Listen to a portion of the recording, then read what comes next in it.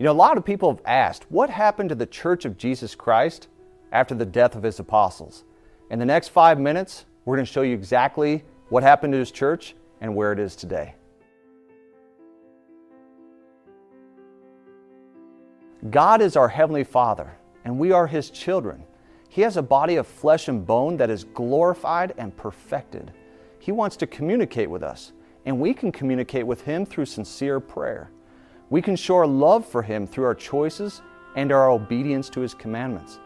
He has provided us, His children, with a way to be successful in this life and to return to live in His presence. However, we must be pure and clean through obedience in order to do so. The wonderful thing about the gospel of Jesus Christ is that it provides help with current concerns and challenges. The home, not the schools or workplace, is the best place to teach, learn, and apply the principles of the gospel of Jesus Christ. A few hundred years before the birth of Jesus Christ, people fell into apostasy, which means they fell away from the truth of His gospel. When the Savior began His mortal ministry, He established His church again on the earth. After the death of Jesus Christ, wicked people persecuted the apostles and church members and killed many of them. With the death of the apostles, priesthood keys and the presiding priesthood authority were taken from the earth. Without the apostles, over time the doctrines were corrupted and unauthorized changes were made in church organization, and priesthood ordinances such as baptism and conferring the gift of the Holy Ghost were gone. Without revelation and priesthood authority, people relied on human wisdom to interpret the Scriptures. Much of the knowledge of the true character and nature of God the Father, His Son Jesus Christ, and the Holy Ghost was lost. This apostasy eventually led to the emergence of many churches. The Savior's apostles foretold this universal apostasy. They also foretold that the gospel of Jesus Christ and His church would be restored once more upon the earth. And when the circumstances were right, Heavenly Father once again reached out to His children in love. He called a young man named Joseph Smith as a prophet, and through the fullness of the gospel of Jesus Christ, through Joseph Smith, it was restored to the earth. But many ministers claimed to have the true gospel. Joseph desired to know which of all the sects was right. The Bible taught that there was one Lord, one faith, and one baptism. So as Joseph sought the truth among the different faiths, he turned to the Bible for guidance. He read in James chapter 1 verse 5, which says, "If any of you lack wisdom, let him ask of God, that giveth to all men liberally, and upbraideth not, and it shall be given him." Now because of this passage, Joseph decided to ask God what he should do. In the spring of 1820, he went to a nearby grove of trees and knelt in prayer, and he described his amazing experience. He said, "I saw a pillar of light exactly over my head, above the brightness of the sun, which descended gradually until it fell upon me. When the light rested upon me, I saw two personages, whose brightness and glory defied all description, standing above me in the air.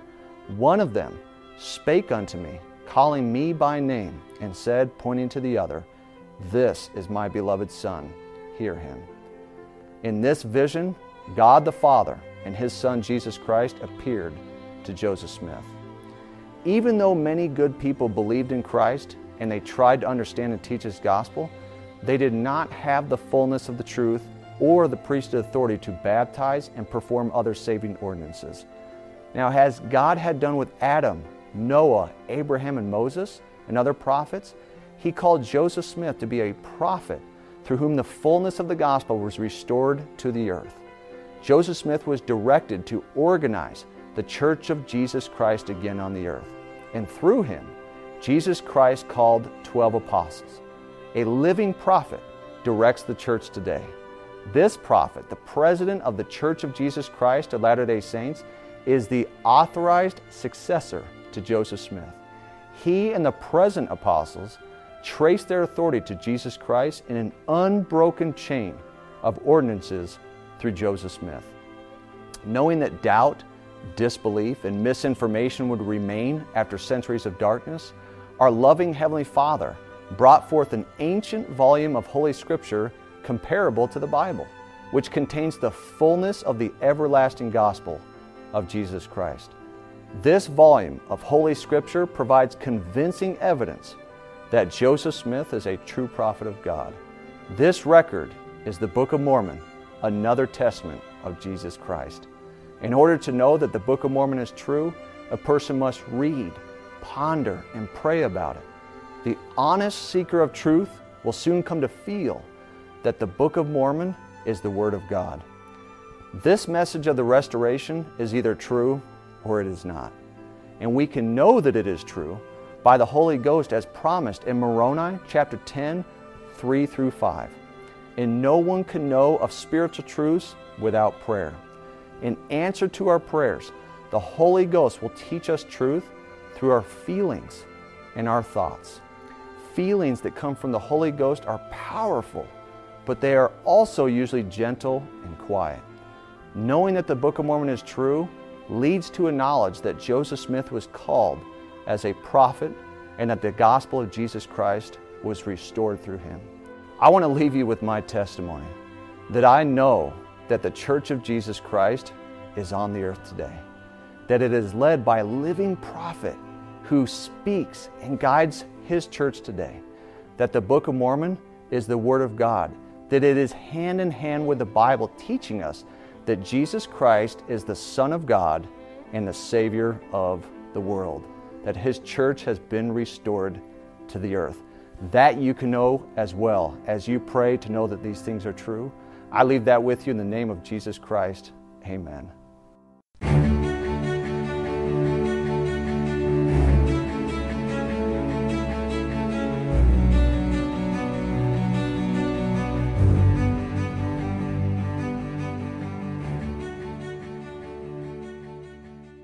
You know, a lot of people ask, where did we come from? Why are we here on this earth? And where are we going? In the next 5 minutes, we're going to answer that for you. You know, many people wonder, where did we come from? Why are we here? And where are we going? The plan of salvation, also known as the plan of happiness, it gives us the answers to these questions. God is the Father of our spirits. We are literally His children, and He loves us. His whole purpose, His work and His glory, is to enable each of us to enjoy all of His blessings. Agency, or the ability to choose, is one of God's greatest gifts to His children. Our eternal progression depends on how we use this gift. We must choose whether to follow Jesus Christ or follow Satan. You know, Adam and Eve were the first of God's children to come to the earth. They were created in God's image with bodies of flesh and bones. In the Garden of Eden, God gave Adam and Eve their agency. He commanded them not to eat the forbidden fruit or the fruit of the tree of knowledge of good and evil. Obeying this commandment meant they could remain in the garden, but they could not progress by experiencing opposition and mortality. They could not know joy because they could not experience sorrow and pain. Satan tempted Adam and Eve to eat the forbidden fruit, and they chose to do so. This was part of God's plan, and because of this choice, they were cast from the garden and out of God's physical presence. This event is called the fall, which is the separation from God's presence, being spiritual death. Adam and Eve became mortal, subject to physical death, or the separation of the body and spirit. They could now experience disease, all types of suffering. They had mortal agency, or the ability to choose between good and evil. This made it possible for them to learn and progress. It also made it possible for them to make wrong choices and to sin. In addition, they could now have children, so the rest of God's spirit children could come to the earth, obtain physical bodies, and be tested. Only in this way could God's children progress and become like Him. You know, life on earth is an opportunity and it's a blessing. Our purpose in this life is to have joy and to prepare to return to God's presence. However, because of the fall of Adam and Eve, every person on earth has an imperfect, mortal body and will eventually die. If not for the Savior Jesus Christ, death would end all hope for a future existence with Heavenly Father. Along with physical death, sin is a major obstacle that keeps us from becoming like our Father in heaven and returning to His presence. In our mortal condition, we often yield to temptation, breaking God's commandments and sin. During our life on earth, each of us makes mistakes. Although it sometimes appears otherwise, sin also leads to unhappiness. It causes us feelings of guilt and shame. Because of our sins, we are unable to return to live with Heavenly Father unless we are first forgiven and cleansed. Now, as with physical death, we cannot overcome the effects of sin by ourselves. We are helpless without the atonement of Jesus Christ. Before the world was organized, our Heavenly Father chose Jesus Christ to be our Savior and Redeemer. The atoning sacrifice of Jesus Christ made it possible for us to overcome the effects of the fall. All of the prophets, since the world began, have testified of Jesus Christ as our Redeemer. We will all suffer physical death, but Jesus Christ overcame the obstacle of physical death for us. The reuniting of body and spirit is called resurrection, and it is a gift promised to each of us. Because of the resurrection of Jesus Christ, we will all be resurrected, regardless of whether we have done good or evil in this life. We will have a perfect, immortal body of flesh and bones that will never again be subject to disease, pain, or death. We are not responsible for the fall of Adam and Eve, but we are responsible for our own sins. You see, God cannot look upon sin with any degree of allowance, and sin prevents us from living in His presence.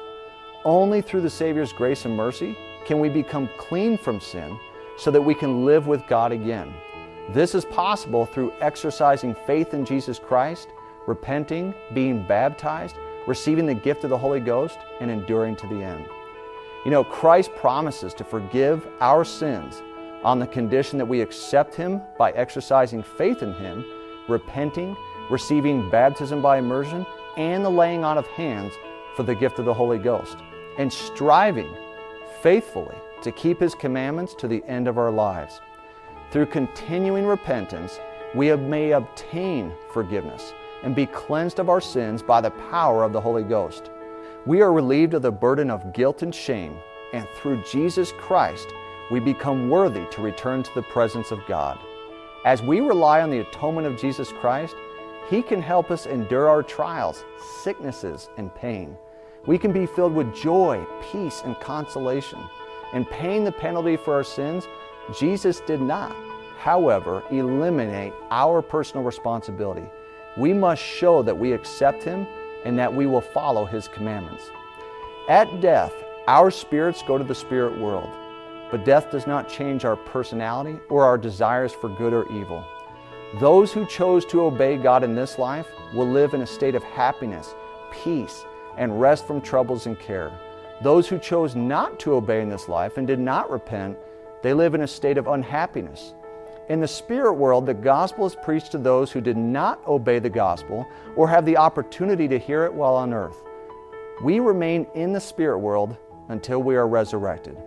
When our bodies and spirits are reunited through the resurrection, we will be brought into God's presence and be judged. We will remember perfectly our righteousness and our guilt. If we have repented, we will receive mercy. We will be rewarded according to our works and our desires. Through the resurrection, all people will become immortal. They will live forever. Immortality is a free gift to all people, whether they are righteous or wicked. Eternal life is not, however, the same as immortality. Eternal life is a gift of God given only to those who obey His gospel. It is the highest state that we can achieve. It comes to those who are freed from sin and suffering through the atonement of Jesus Christ. It is exaltation, which means living with God forever in eternal families. It is to know God in Jesus Christ and to experience the life that they enjoy. God rewards us according to our works and desires. There are different kingdoms of glory to which we may be assigned after judgment. Those who have repented of their sins and received the ordinances of the gospel and kept the associated covenants will be cleansed by the atonement of Jesus Christ. They will receive exaltation in the highest kingdom, also known as the celestial kingdom. They will live in God's presence, become like Him, and receive a fullness of joy. People who do not accept the fullness of the gospel of Jesus Christ, but live honorable lives, will receive a place in the terrestrial kingdom. This kingdom is compared to the glory of the moon. Those who continued in their sins and did not repent in this life will receive their reward in the lowest kingdom, which is called the telestial kingdom. Brothers and sisters, I want to bear my testimony to you that God loves each of His children, that He has a plan for you and a plan for me, and that as we do our personal best every day to follow His plan, which is the plan of happiness, that you too can be blessed. I leave that with you in the name of Jesus Christ. Amen.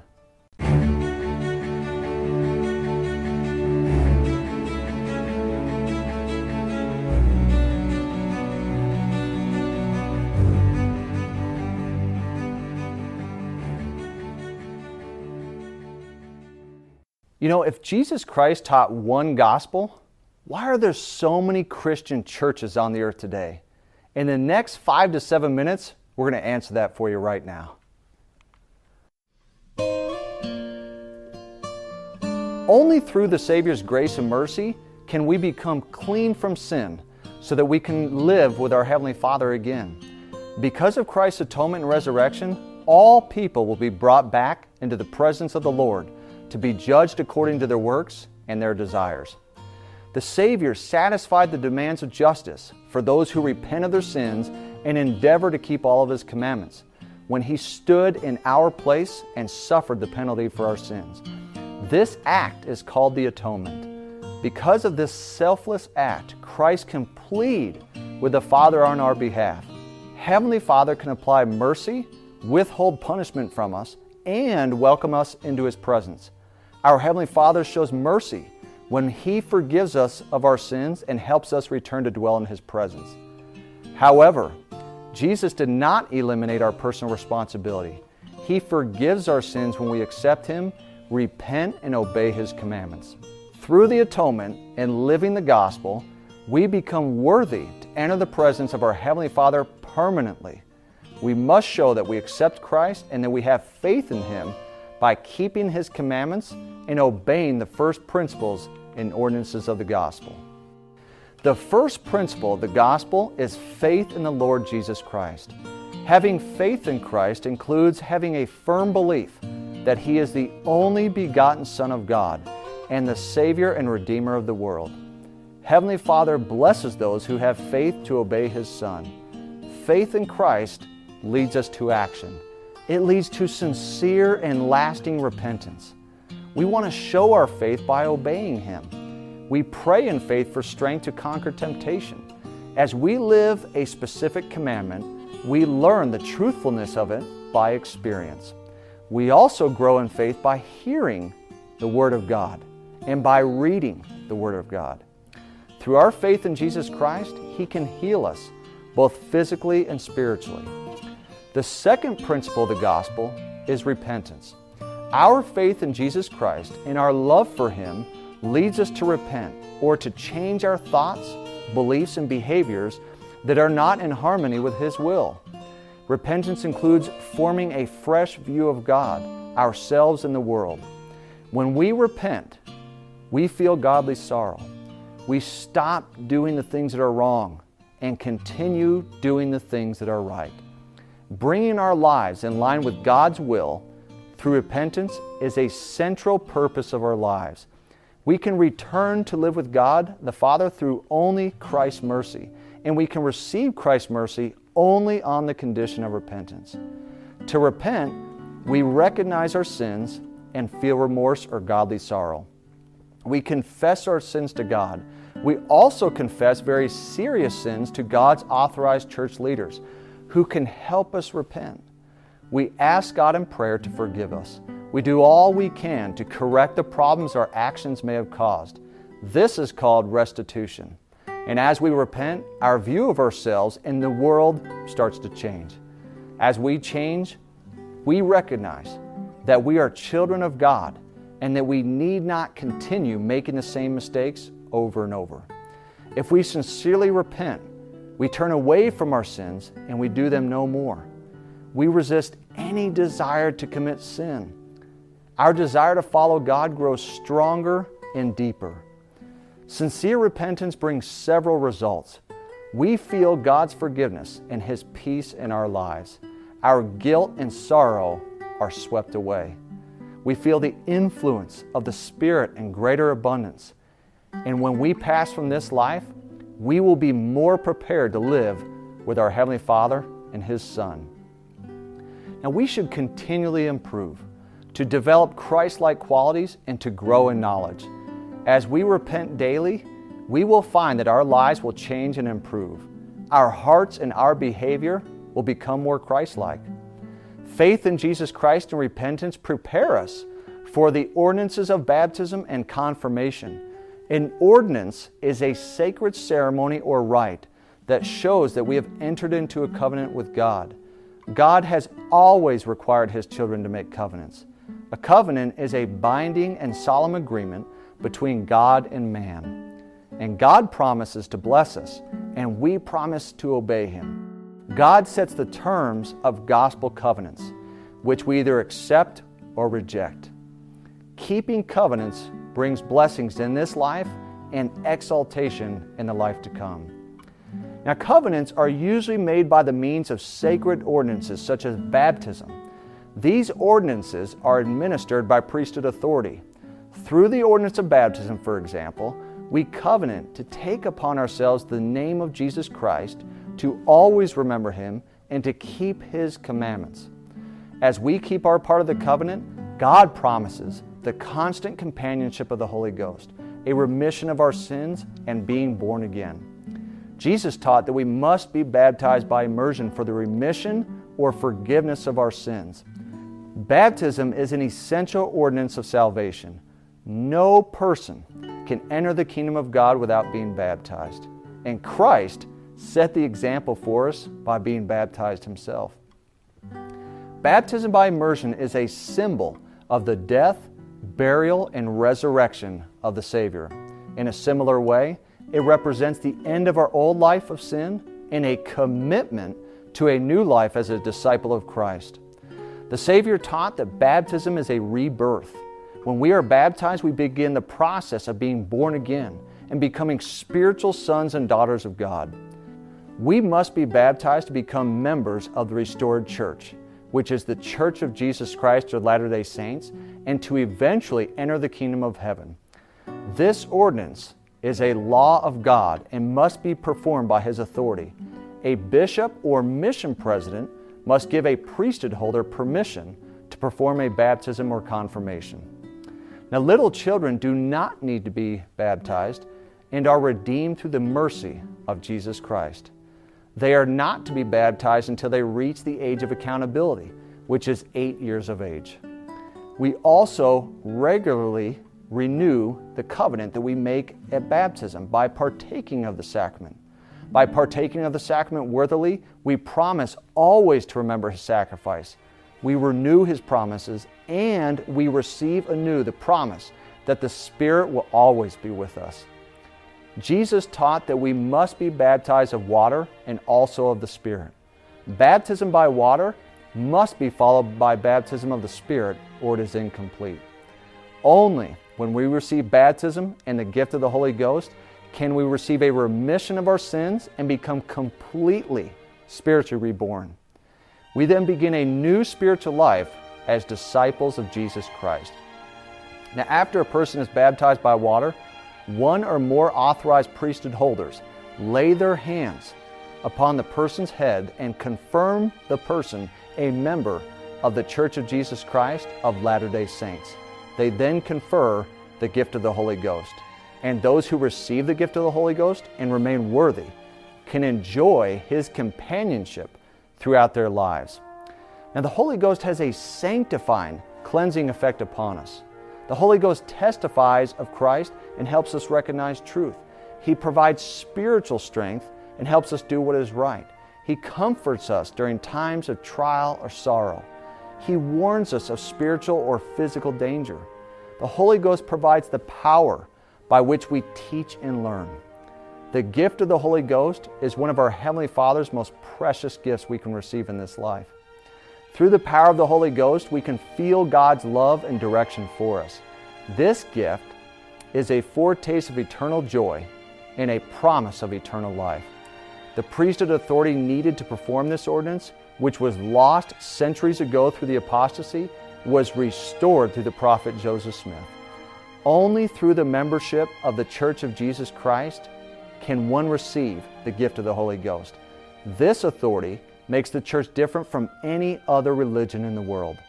By the Lord's own declaration, it is the only true and living church upon the face of the whole earth.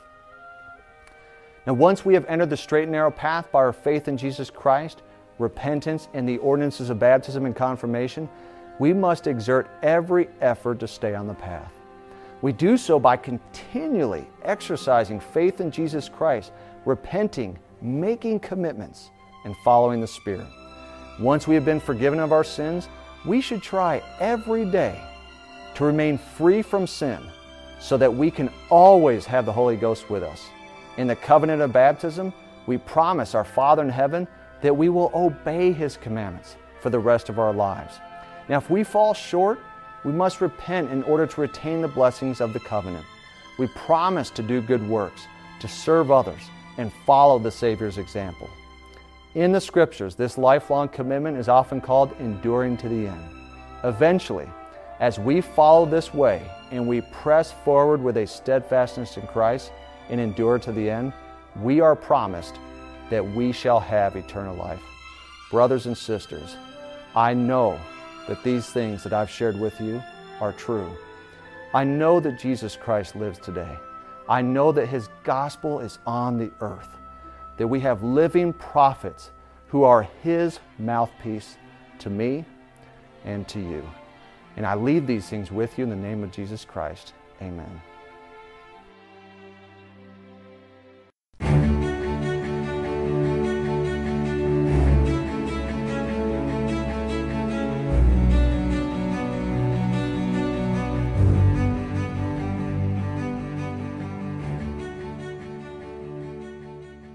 You know, some people say that the commandments should be rewritten.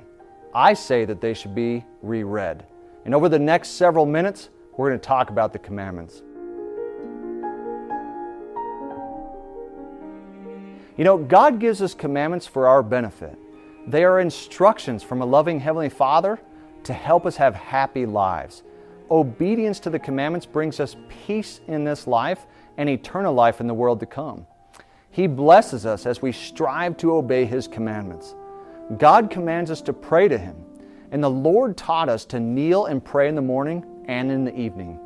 Through daily prayer, we receive divine guidance and blessings. We should always pray sincerely.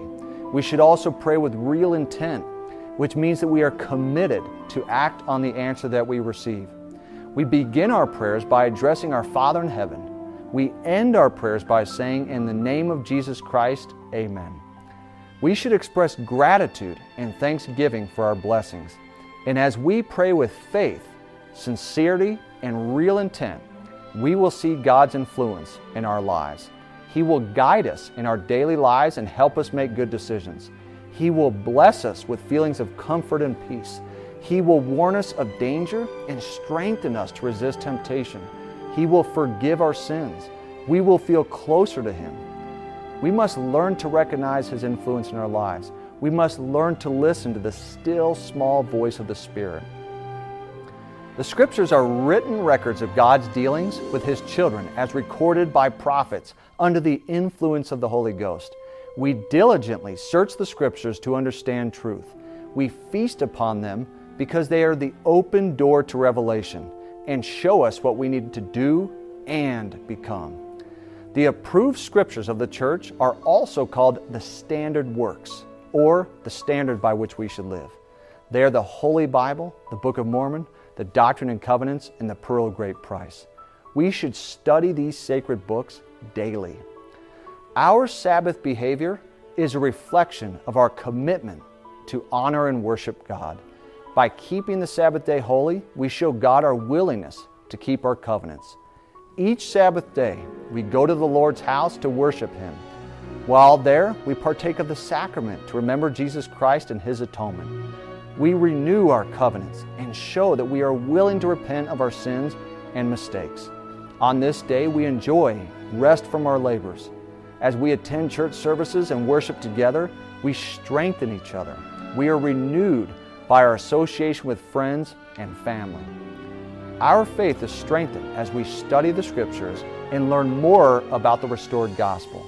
We should refrain from shopping on the Sabbath and participating in other commercial and sporting activities that now commonly desecrate the Sabbath. As church members endeavor to make their Sabbath activities compatible with the intent and spirit of the Lord, their lives will be filled with joy and peace. When we are baptized and confirmed, we enter into a covenant with God that we will take upon ourselves the name of Jesus Christ and that we will always remember Him and keep His commandments. In return, God promises the constant companionship of the Holy Ghost, a remission of our sins, and being born again. God is the source of all truth, and we can have faith in Him because we know that He will teach us only truth. God wants all of His children to know the truth. Therefore, He reveals the truths necessary for salvation through prophets and apostles. He reveals truth to us personally through the Scriptures and personal revelation. A prophet of God is chosen and called by God and is a righteous man with great faith. Now, Christ Church is built on the foundation of apostles and prophets who direct the church by revelation. The Lord called Joseph Smith as the first prophet and head of this last dispensation. His successors, who lead the Church of Jesus Christ of Latter-day Saints today, are also prophets and apostles. The president of the church today is a living prophet, and we are to have faith in God's chosen prophet, gain conviction of his divine calling, and follow his teachings. Those who listen to and follow the counsel of living prophets and apostles will not go astray. Heavenly Father gives us commandments so that we will know what to do and what to avoid in order to receive the blessings He wants to give us, such as joy, peace of conscience, and lasting happiness. God revealed to Moses the 10 Commandments to guide His people. He said, "Thou shalt have no other gods before me." Other gods can include possessions, power, or prominence. He said, "Thou shalt not make thee any graven image. Thou shalt not take the name of the Lord thy God in vain. Remember the Sabbath day to keep it holy. Honor thy father and thy mother, that thy days may be long in the land. Thou shalt not kill. Thou shalt not commit adultery. Thou shalt not steal. Thou shalt not bear false witness against thy neighbor. Thou shalt not covet." The 10 Commandments are still valid today. They teach us to worship and show reverence for God. They teach us how to treat one another. Now, God delights in chastity, and He hates sexual sin. Chastity includes strict obedience and abstinence from sexual relations before marriage and complete fidelity and loyalty to one spouse after marriage. Those who live the law of chastity enjoy the strength that comes from self-control. They enjoy confidence and trust in their family relationships. They can enjoy more fully the influence of the Holy Ghost in their lives. Those who break this law are subject to a lasting sense of shame and guilt that burdens their lives. Now, chastity requires faithfulness in thought and action. We must keep our thoughts clean and be modest in our dress, speech, and actions. We must avoid pornography in any form. We should treat the God-given procreative power in our bodies as sacred. Baptismal candidates are to live the law of chastity, which prohibits any sexual relations outside of a legal marriage between a man and a woman. They are not to participate in abortions or homosexual or lesbian relations. Those who have committed sexual sins can repent and be forgiven. The Lord revealed through the prophet Joseph Smith a law of health called the Word of Wisdom. This law teaches us what foods and substances we should and should not use to maintain the health of our bodies and to keep us free from evil influences. The Lord promises blessings of health, strength, protection against evil, and greater receptiveness to spiritual truths. Remember that our bodies are sacred. We should treat them with respect and reverence. The word of wisdom teaches us that we are to eat healthy foods. It teaches very specifically that we're to avoid harmful substances including alcohol, tobacco, tea, and coffee. We also must avoid harmful drugs in any form. To be baptized and confirmed, those you teach must give up these substances. People who obey the word of wisdom are far more receptive to spiritual truths. Tithing is an ancient divine law. For example, the Old Testament prophet Abraham paid tithes of all he possessed. To those who pay tithing, the Lord promises that He will open the windows of heaven and pour out a blessing that there shall not be room enough to receive it. These blessings may be temporal or spiritual, but they come to those who obey this divine law. The tithing means 1/10, and the Lord has commanded us to give 1/10 of our increase, which is understood to mean income, that we may be blessed. And this law of tithing gives us the opportunity to help build His kingdom. Our tithes are holy to the Lord, and we honor Him by paying tithing. God promises to abundantly bless those who pay an honest tithe. Those who do not pay tithing rob God. They keep for themselves something that rightfully belongs to the Lord. We should seek first the kingdom of God, and tithing is an important way of doing that. Paying tithing is an expression of our faith. It is an outward sign of our belief in God and His work. The tithing funds are used to support the ongoing activities of the church, such as building and maintaining temples and meeting houses, carrying the gospel to all the world, conducting temple and family history work, and many other worldwide activities.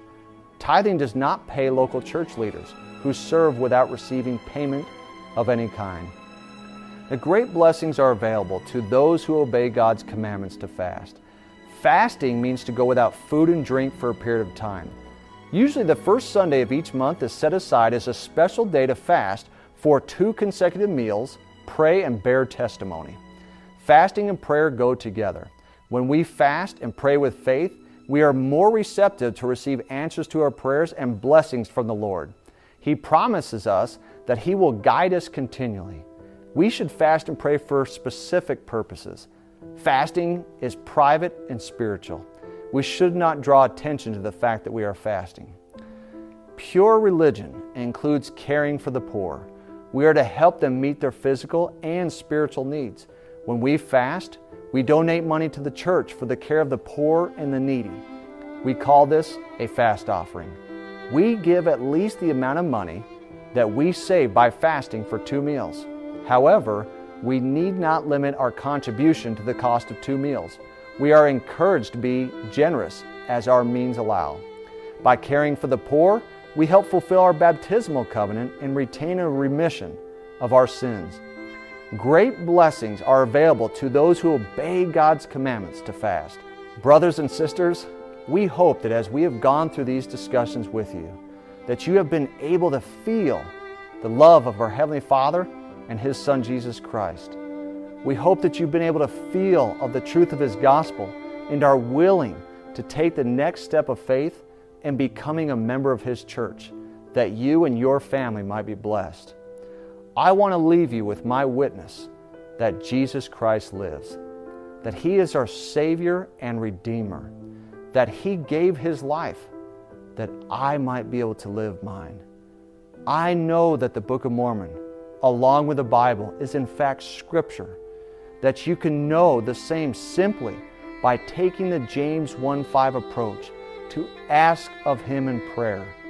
I know that we have a living prophet, a latter-day Moses here upon the earth, who is the mouthpiece of the Lord to us in our day. He leads and guides this church. These things I know to be true, and I leave them with you in the name of Jesus Christ. Amen.